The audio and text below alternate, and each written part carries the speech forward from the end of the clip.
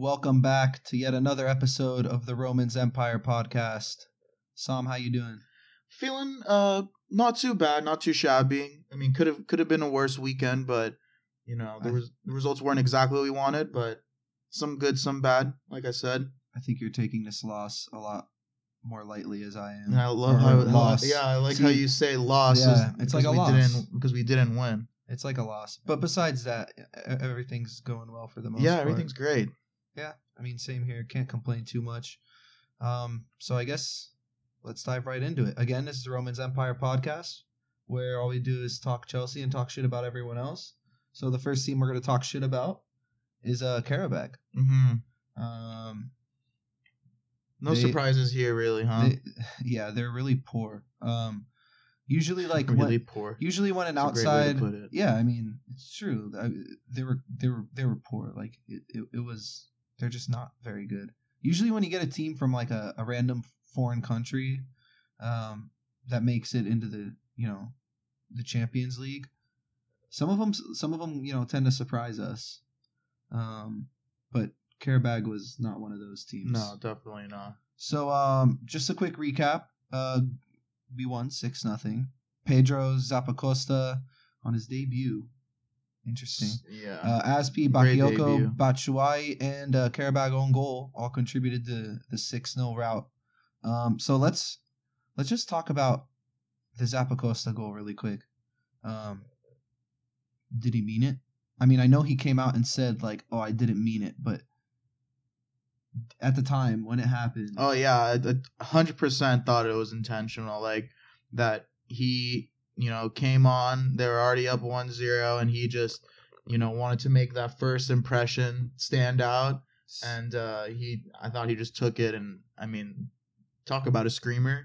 Yeah, that's a screamer. I thought the keeper was at fault for that goal though. Like he was way off of his line. Yeah, and Yeah, I mean, and I thought because of that, Zappacosta thought like, this is my chance. I'm gonna take it. He's not gonna have many opportunities like that, and just, I mean, right over the goalkeeper to the back of the net. That was his performance in general though was really encouraging. I mean, well, also the lead up to the goal by itself. I mean, he took it the full pitch past two guys. He did dribble it about 60 yards. Yeah, I mean, the last person to touch it before him was a Courtois. He just rolled it to him, and then he took it by himself all the way up. Yeah. Past a couple poor challenges. Yeah, I mean, I mean, when we analyzed him at first, because let's be honest, he's not a household name, no, by any means, and he wasn't on anyone's radar. He wasn't even on Chelsea's radar until deadline day, apparently. So we didn't know much about him. But when we did our analytics a couple weeks ago, we mentioned the fact that he's really fast and he's really good at crossing the ball. And I thought against Qarabag, he showed both of those qualities. I think if you just want like a description of his game, you can just watch that goal. I mean, like at halftime for the game, I was watching it on my phone, and they literally replayed that goal. I'm not kidding. 9 different times and 9 different angles. Yeah, it was a like, beauty. It's just like. And the funny thing is like before he scored that goal, Pedro scored a screamer. Yeah. Off that corner, like a really well taken goal. But yeah, I mean, anyway, Zappacosta scores. Great performance overall. Yeah, and then obviously, I mean, it was important for Champions League to have, that plus minus being, we starting off 6-0. But that goal differential is going to help us. Yeah, and then it was really awesome just on the other side that Atletico and Roma tied. 0-0, right? Too, So I mean, that really was the ideal scenario for us. The best possible case scenario. That was a perfect day for us. But, the other player I just kind of want to touch over because I don't want to spend too much time in this section is Michi. So, my favorite player, of course. Yeah. We all know that you're not a very big fan of Michy Batshuayi, but in this match, he was blowing hot and cold at times. Like, I noticed his hold-up play was decent. Mainly because the Qarabag defenders were terrible. Right, there you go. But, overall, he did okay. He did a lot better than he normally does.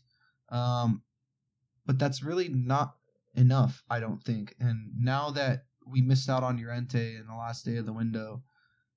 I'm just kind of sitting here wondering every time I watch him play now, like, what if we still had Llorente? Mm-hmm. Someone that would be a lot more, maybe not as clinical, because Michi's goals to shots ratio is actually pretty damn impressive.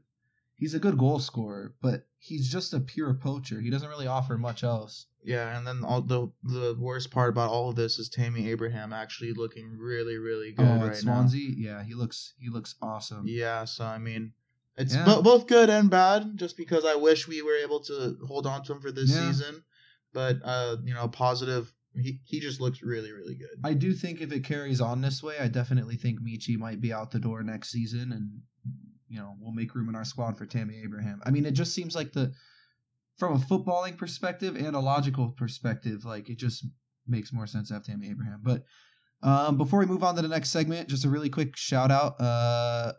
Chris_DK_CFC on Twitter. He actually tweeted us back.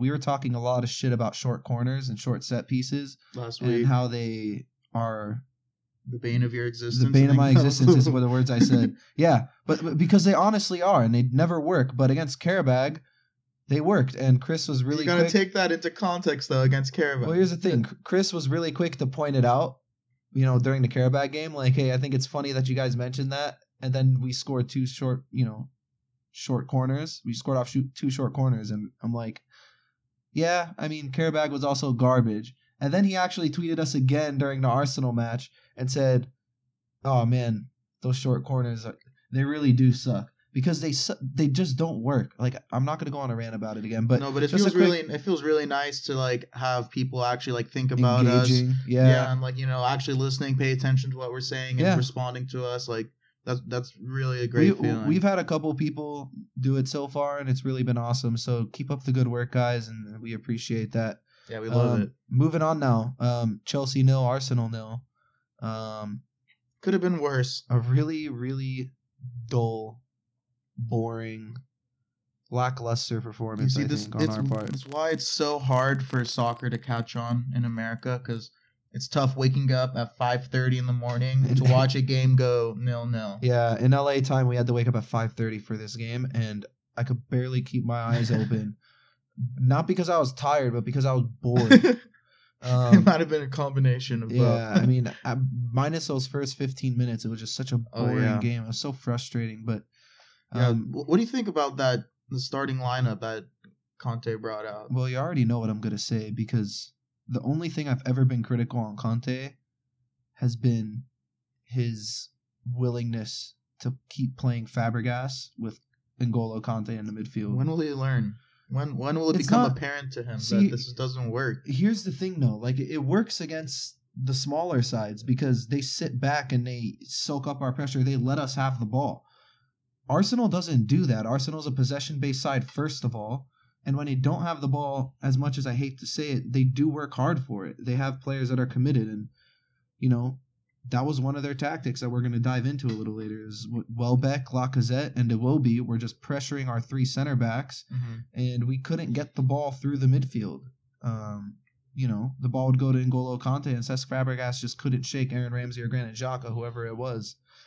I think he got it wrong. I think Bakayoko was the right call. Surprisingly good, very good tactical setup by Wenger. I mean, yeah, he really almost did everything right. He really did his homework and saw our strengths and weaknesses and played accordingly to that, and it showed. It was very interesting because their tactical setup was very similar to the way Tottenham played against us the last couple of times we played them. Actually, ever since they went to that back three. Mm-hmm. So pressing us high up the pitch, utilizing their pace on the wings, and, creating opportunities that way. And it worked. And Aaron Ramsey kind of played that Moussa Dembele role where he brings the ball in from deep and ran at us with, violent intent, I guess. Yeah. He was a man on a mission that game. I actually thought he was their man of the match. He looked really, really good. Yeah, but fuck him. But fuck him, because he's an Arsenal player.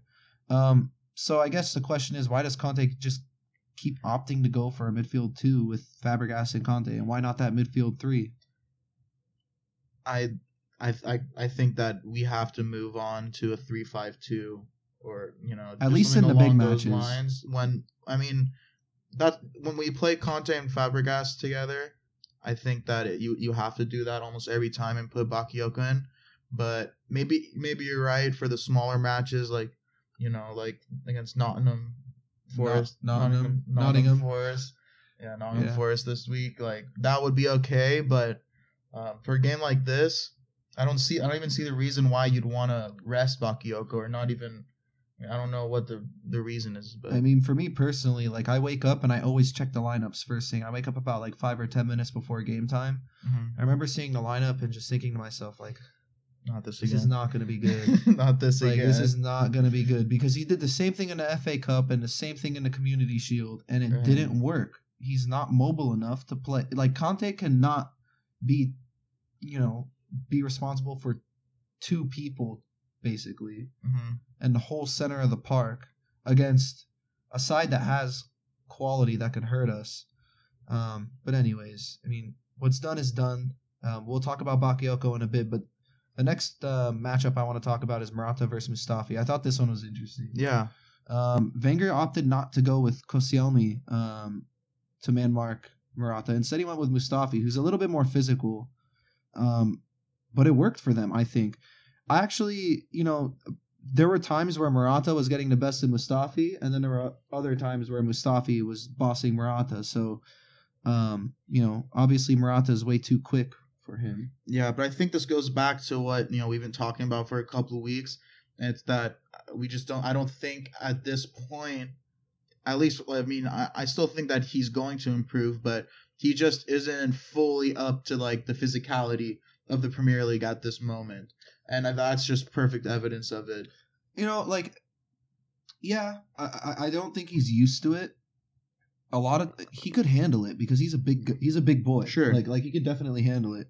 And in this match, he did do a little bit better. You could tell every week he's kind of growing into the more physical striker that we need him to be. But there was a lot of times where, he would have his back to goal, he'd receive the ball, and then he'd just fall over way too easily. And maybe that's a foul in Spain or Italy, but it's not a foul in the Premier League. Right. And he just needs to get used to that. And I think he needs a bit more of that Eden Hazard mentality where if you're a player that's going to get knocked on his ass 4 or 5 times a match, you pop up and you keep working.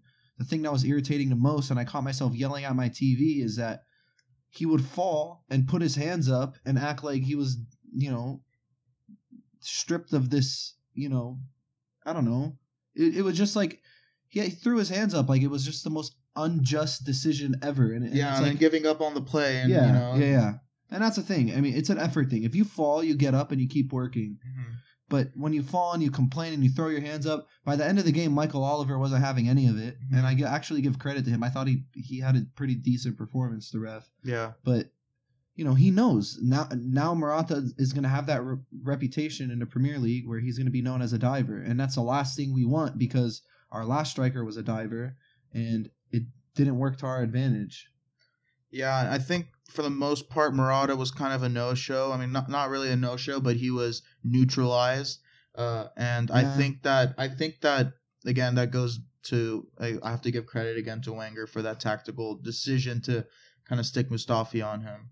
Well, I mean, out of their back 3 between Mustafi, Koscielny, and I guess it wasn't that tough a decision. I mean, like it wasn't a tough decision, but Mustafi's class. Like he's a very, very good defender. He's a very good individual defender as well, and he's smart. And it showed in that game. I'm not concerned about Morata because he's great. Yeah, it wasn't like a disconcerting game. It was just kind of like he was neutralized, and that I think that was what Arsenal's game plan was. Really not too worried about it. It's only his second London derby, so what's done is done again. But I think we should talk a little bit about Wenger's version of his 3-4-3 versus Conte's 3-4-3. I noticed that in this match in particular, we pushed really high up the pitch when we had the ball, a little bit higher than we normally do. So Moses and Alonso were basically in the attacking third whenever we had the ball. And usually they, kind of pick and choose their times to push up or stay back. And I noticed Conte was really stressing to them that they needed to push higher up the pitch. I don't think it hurt us in a sense, but I think it's something that they were working on a training ground, and maybe it just didn't translate to their performance on the field on Sunday. But it was obviously a game of two halves. Like, Arsenal dominated the first half, and we dominated the second. It's funny how you say that, because, I mean, if you told me that Arsenal dominated the first half after just watching the first 15 minutes of that game, I would have told you you're crazy. But yeah, I mean, after that first 15 minutes, it was all really one-sided. It was very one-sided. I mean,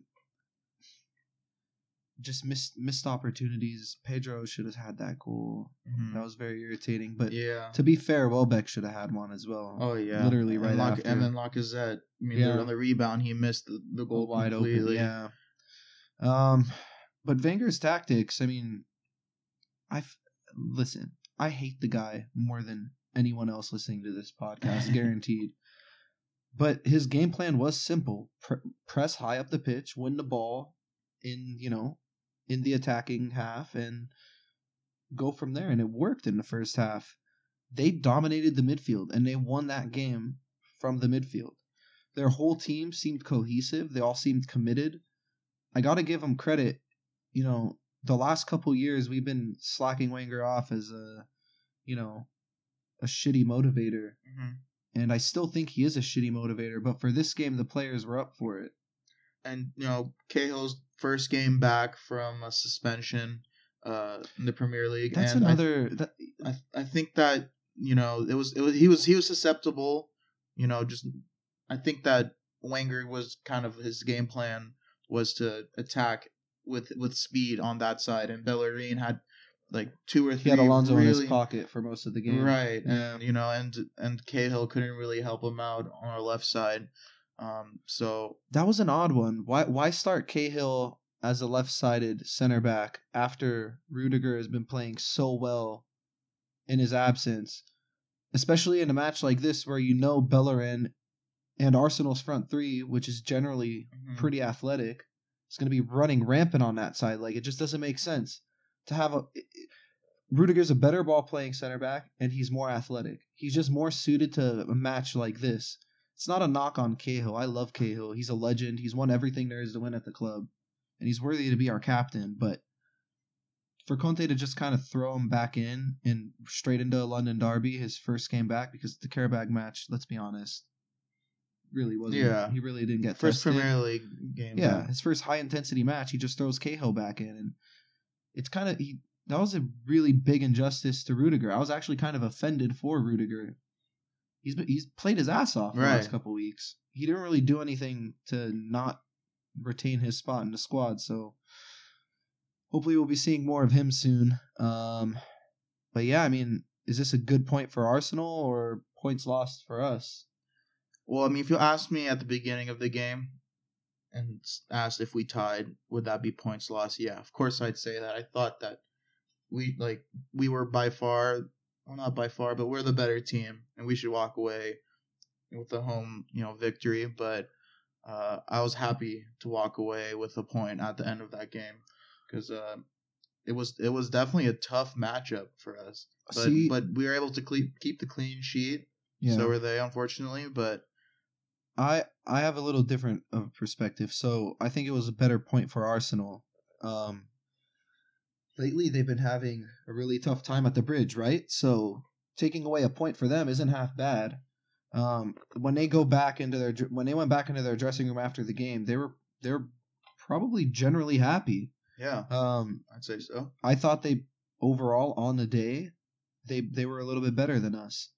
Just because and I know they weren't playing for a win or a tie. That's not easy for us to say. They were playing just not to lose. That was their main thing, was not to lose, and that's exactly what they did. If we started Bakayoko from the beginning of the game, there's no doubt in my mind we would have scored, 2-3 goals on them. Because in the second half, we had opportunity after opportunity, especially when Hazard came on. Yeah. He looks fit. Oh yeah, he looks like he didn't skip a beat. And it's funny, like I think that every time he plays against Arsenal, he just wants to like rip their hearts out. Yeah, like he wanted the ball so bad so many times, and then that one play at the end of the game where he dribbled the ball inside and then took that shot that check. I honestly thought it from the angle that the camera was filming it at. I thought it was going into the top corner, and I was just like about to cream myself. Like it was just like I know. I literally stood up and started jumping before he even took the shot. And then I felt it coming. My cats like ran away, like they're all freaking out because of me. But... Some as Persian cats, of course. But the funny thing is, like, it was straight to Peter check. Yeah, like, he didn't even have to move. But Bakayoko, I think, game changer. It's 100% a fact, and I don't know what will change my mind. But fuck whoever doesn't think this is a fact. He needs to start in every big match. Agreed, 100% agreed. I think there's really nothing else to say. He's a monster.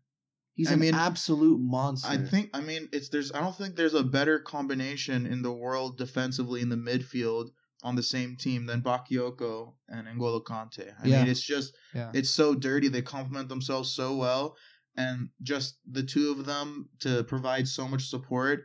They gives a lot more like freedom to the offense, and they'll be able to push the ball up a lot more. They liberated Fabregas in the second half. He kind of came alive towards the end of that match. But yeah, I mean, nothing else to really say about Bakayoko. He's a game changer, and he needs to play in these big matches. One thing that was kind of concerning was a lack of final product, and it was actually kind of interesting that it was a lack of final product on both sides. So Arsenal had 10 shots in the first half. We only had 2. They should have had 2 goals in that first half. But I mean, between us Chelsea fans, we should have been down 2-0, maybe 2-1 if Pedro put that goal in. Yeah, but don't tell any Arsenal fans we said that, okay? Yeah, don't tell any Arsenal fans. But the second half, we actually finished out the game with 13 total shots, with Arsenal's total is 11. So Arsenal they didn't get a shot on goal until Nacho Monreal had that little half chance, and I think it was like in the 82nd or 83rd minute. But one thing I found interesting was we lacked that final ball, like that killer pass. We just didn't have it this match. Maybe because Cesc was shackled for most of the game and Hazard didn't come on till late, and his wheels really didn't get turning until the 80th minute, I'd say 75th to 80th minute. I thought we were gonna get a third Aspi to Murata connection with almost the same exact play again that he just barely missed it. They attempted it again during the Arsenal match. Yeah. I mean Murata missed the goal, but he was offside. He was offsides. Oh, that's right. Yeah, he was a little bit offsides. I mean that right there is just like if we can get one of those every game. I mean that'll be almost a goal every time. We talk about his movement a lot, but like I started watching him and I'm just following him around the pitch when we get in the final third. His movement's so good. Like it's mouth-watering. All right, so another big debate. David Luiz gets shown a red card. Straight red. Studs up on Kolasinac. That Kolasinac is a big dude. He's huge. Like wide, he's thick, he's stocky. I mean, when you look at Arsenal's transfer business, like it's really easy to kind of point out their flaws, but this Kolasinac was a steal on a free. I don't know how anyone else couldn't offer him something more appealing than 5th place mediocrity. But really quick, straight red, your opinion? I don't know. I mean, it might be because of my bias, but I think it should have been a red. It should have been a double yellow. Not straight red. I think that should have been a second yellow. Yeah, I think that because David Luiz, it was it started off from Alexis Sanchez pulling him back. Yeah, there was a continuation, and I really don't think that there was any ill will. And David Luiz didn't really slide. He went for the ball. Yeah, studs up, and I think that if it's if that's going to be the rule, I mean it is the rule. Studs up anytime it's just straight. That no matter what, it's straight red. I think that there could be some exceptions. I think this should have been one because it's going to be rough for him, to miss them for 3 games, especially at the end of the game. You're going to give him that. You got to take everything into context when you're going to be, pulling a straight red because that's a big punishment. Well, I think the thing that gave it away was, first of all, our center half is way out of position on a flank. He has no business having the ball there. Yeah, but that's how he plays. But I know, but I'm just from a referee's point of view. I thought it was a straight red. If I was a referee, I'd give it a straight red also. Mainly because, yeah, he might have won the ball. But the rule is if there's excessive force, it has to be considered as a red card offense. And there was, I think it's safe to say, there was more than excessive force. Yeah, he could have broken. He won the ball, and it's a good thing that he hit Kolasinac's leg that wasn't on the ground, because if he hit that plant foot, his leg is snapped and his career's over. I mean, that was a heavy, heavy challenge.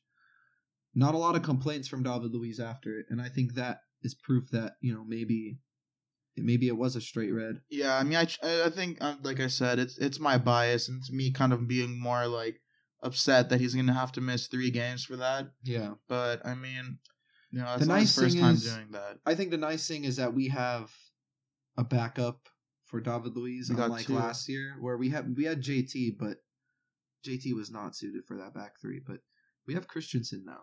Mm-hmm. And this is his time to shine. And to be completely honest, I am not that worried about having Christensen fill in for the Stoke match, and in particular the Man City match. I think he could actually do us some good against Man City because, Man City does play very high up the pitch and very up-tempo, and, plan on them to press us high. How do you feel about moving Gary Cahill into that center? No, I don't think Cahill is suited to play center.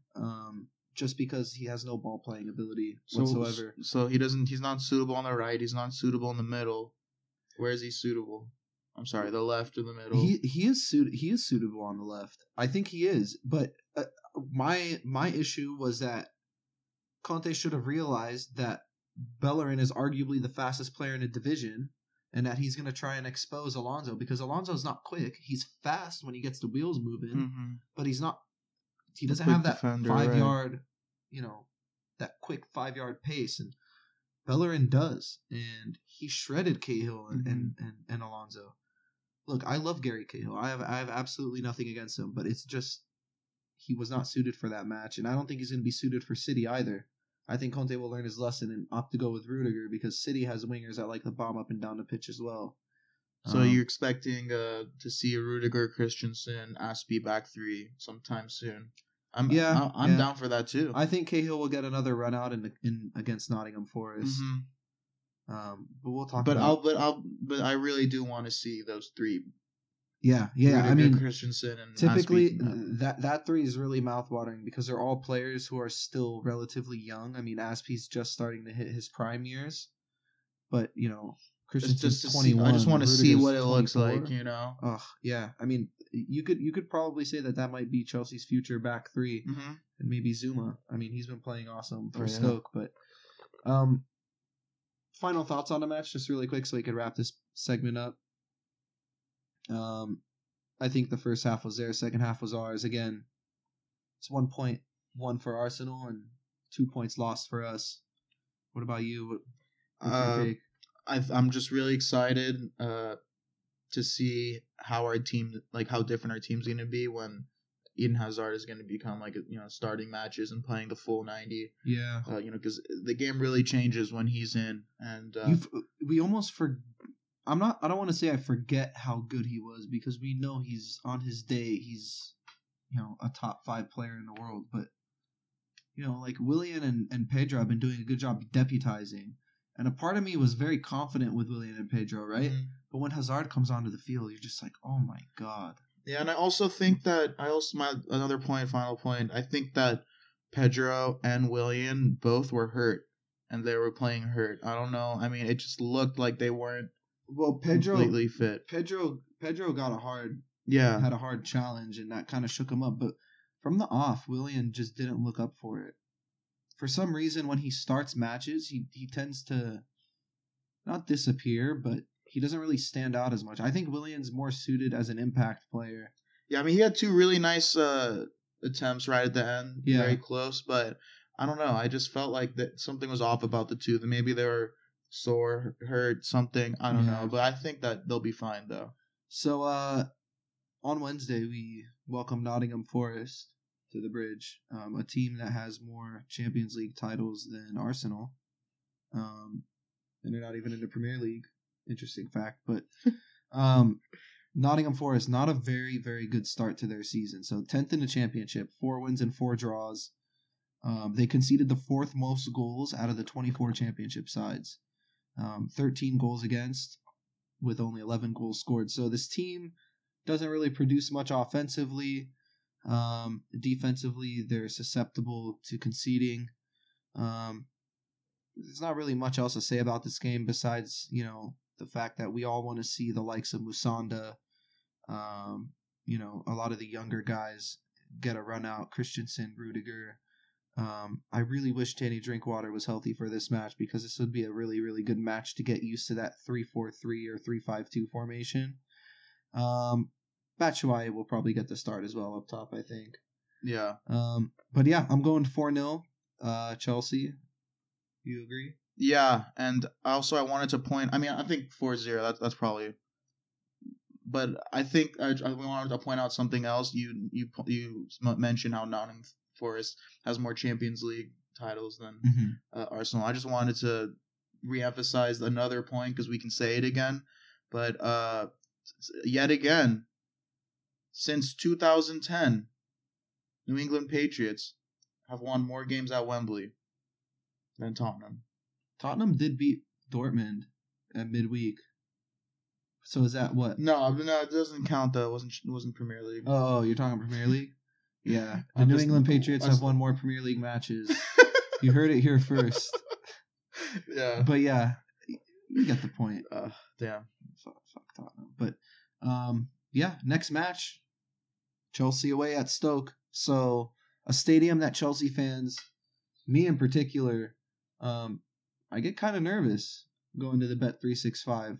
Stoke always has a really great atmosphere. They have very passionate fans. They're a very loud stadium.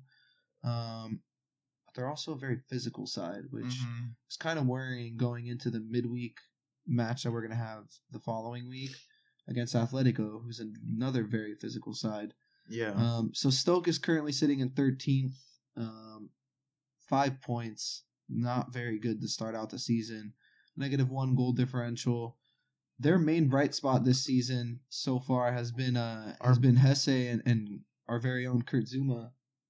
Yeah, which is also our bright spot as well, technically. Yeah. I mean, he played really well there. He's reminding everybody why Mourinho chose him over Cahill towards the end of his tenure.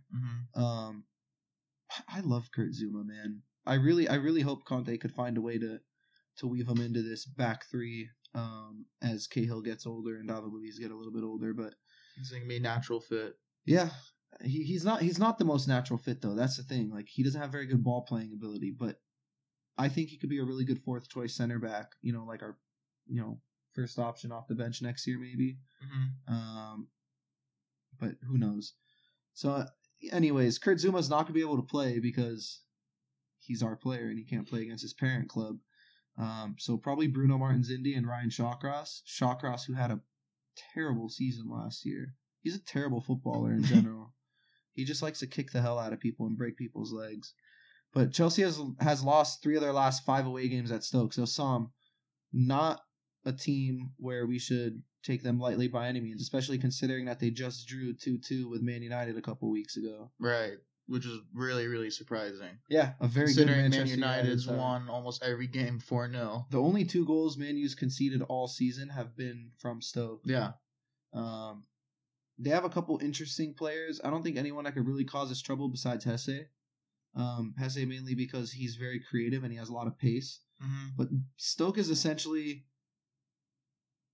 a team full of players who are very, very talented, but very, very inconsistent. Right. So, like, on their day, they could be mouth-watering, but at the same time, they could be really, really dull. I know Men in Blazers coined the term "sexy Stoke" a couple years ago.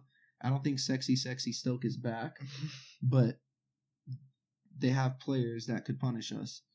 So what do you think their tactics are going to be going into this game? I think you, I, and everyone else already know what their tactics going to be. We saw it last year. When we played them, they had eight men with yellow cards. Yeah, they're just going to kick the shit out of us. you coined it here, tactical fouling. Yeah. That's exactly what's gonna happen. Mark Hughes, I mean, last year he just put different players on Hazard and told them, all right, just kick take him. turns kicking the hell out of him. Yeah, we'll switch you off of him, and then someone else. And then we'll sub you out, and I mean, that's the thing, but it's I know Chelsea fans mainly this is their bias talking, but they say that's a crap tactic to have. But let's be honest, in the Premier League it works. Yeah, and then I mean their ceiling for this game. I mean, I don't think they're gonna walk in. I mean, they're not gonna walk in expecting all 3 points. Exactly. They think best case scenario is gonna be a draw. So they're gonna definitely sit back. They're gonna try to counter with their pace. It's gonna be not a pretty game to watch. Definitely not. No, I don't think so. But it's gonna be very physical, very aggressive, and like you said, just Hesse is gonna be very important with his pace and for them. Yeah. Whether they can get us on the counter, but bottom line is they need points and they'll be happy with a draw. So I mean, they're gonna be sitting back with 2 banks of 4 probably. In a way, this Arsenal result might be a good thing. So obviously, I'm looking on the bright side, and the glass is basically half full right now. But maybe drawing against Arsenal will kind of light another fire under our bellies, similar to the way it did last year when we lost 3-0 at the Emirates. Right, 100%. But we got Stoke coming up, a very tough match. We're definitely going to be up for this match, especially after last week's result. And we have Man City right after. So if we could knock off Stoke, put them away early, get a chance to rest some of our players for the Champions League match against Atletico, maybe pick up a point, hopefully. That'll be very, very tough to pick up a point at Atletico. But, maybe get 2 decent results in these next 2 games, and then we'll have some momentum going into Man City, which is the match that we really need to be worried about because... Right. My God, City smashed a really good Watford side, 6-0. Like, just destroyed that team. I haven't seen a Premier League team put on a clinic against another Premier League team in a really long time like that. So, something to look out for. But going into this match against Stoke, I mean, we need to talk about our tactics. So, we got to score early because Stoke is definitely a team that increases their confidence as the game goes on. And they grow into matches, and they will create chances because they're, like I said, they have players that can hurt us on the counterattack. It's like you said, they'll go with 2 banks of 4. So hopefully Morata could get isolated if we utilize our width with our wing backs. Hopefully that could maybe draw one of their fullbacks out, have their center back slide over, and then maybe get Morata in a 1v1 situation in the air. I think I wouldn't be surprised if we pulled off Zappacosta. I mean, with Zappacosta and Marcos Alonso out there together. Yeah, because we're gonna have to stretch it real wide. That's an interesting idea. Yeah. I wouldn't do that actually though. I think why not? I think because Victor Moses is homegrown, so he understands going to Stoke. That cliche of going to Stoke on a rainy night. For one, and 2, I would want to save Zappacosta for the UEFA Champions League, mainly because he has experience playing in big tournaments. Like, he was in the Euro squad for Italy. Okay. And, I just think having that European heritage is going to maybe be an advantage for him, especially against an Atletico team where the width is really going to be necessary because that Atletico team plays so narrow and they're so compact. But back to Stoke, we keep talking about Atletico. It's on the back of my mind. Yeah, it's just like seeing Simeone and Conte on the same sideline is just going to be hilarious. But I mean, like I said, we got to get width against Stoke. We got to score early. Morata is going to be huge for us. But here's the thing. I mean, if he got bullied by Mustafi, what do you think Shawcross and Bruno Martins Indy are going to do to him? Those are Shawcross might be one of the if not one of the most physical center backs. Yeah, he's tough. And we know Mark Hughes is gonna look at that Arsenal game tape and say, "Hey, that works." let's rough up Maratha this match. But going into this match, what do you think? I think you said almost everything that I thought before this match. It could, what we already talked about, what they're going to be trying to do, making it very compact and try to score off the counter.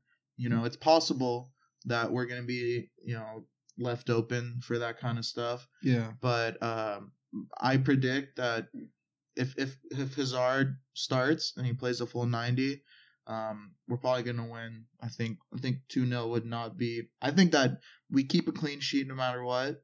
And we either going to win 2-3-0 or, Yeah, I agree. I say 2-0 Chelsea, mainly because Stoke has been abysmal in the attacking sense this year. Mm-hmm. I don't think they have enough to put one past us. I wouldn't be surprised if they put one past us, but I just think that we could put more than one goal behind them, especially without Zuma in the lineup. Shawcross hasn't played much this season. I think Bakayoko is going to start in the midfield with Fabregas playing a little bit ahead of him. I think Conte is going to go for the jugular against Stoke really early on. Yeah, we need to pick up 3 points for sure this week. Yeah, we do. After not picking it up last week. We definitely do. But at the same time, I could actually see Conte maybe going with a 3-4-3 and just making the pitch as wide as possible. Yeah, because right now we're really losing ground against Man United and Man City. Yeah, they refuse to drop points so against the smaller teams. If we aren't going to be able to take 3 points away from Stoke, this is the Premier League is. It's not like any other league where you can just heat up at the end and you can win the title. Like, you got to be consistent throughout the season. And that was a big thing with our campaign last season. We won the title because we took care of the smaller sides. Uh-huh. And we only dropped some points against the big boys, which is fine because at the time the big boys were dropping points to some of the smaller teams. But this is a game that we got to go out and we got to put them away early with the Champions League in the back of our mind. Resting players is going to be huge. So I say 2-0 Chelsea. Hazard gets his first of the season. I think Pedro gets a late goal when he comes on as a sub. But yeah, that pretty much finishes our podcast for this week. Really quick, make sure to follow us on Twitter. We've had a couple people already engage with us, and it's been awesome. Please tweet at us, ask us questions. Respond to our tweets. Let us know what you guys think. Our Twitter is @RomansEmpirePod. You could also email us as well, romansempirepod@gmail.com, or search for us on iTunes. Romans Empire, a Chelsea FC podcast. So look out for us. And any last words, Sam? I'm so happy that Eden Hazard is back. And I'm so excited. He still hasn't scored yet, but is that your man crush? Yeah, neither is Alexis Sanchez. He still hasn't scored. No, he hasn't either. But... So it's not looking too bad. I don't feel too bad about that now. No, he looks really good. But do you want to say the magic words before we sign off? No, you know what? You should do it. I think you do a lot better than I do. I'm terrible at it. I'm terrible at these intros and conclusions. But anyways, this is the end of our pod, guys. So until next week, keep the blue flag flying high. You're right. You're not very good at that. No. Terrible.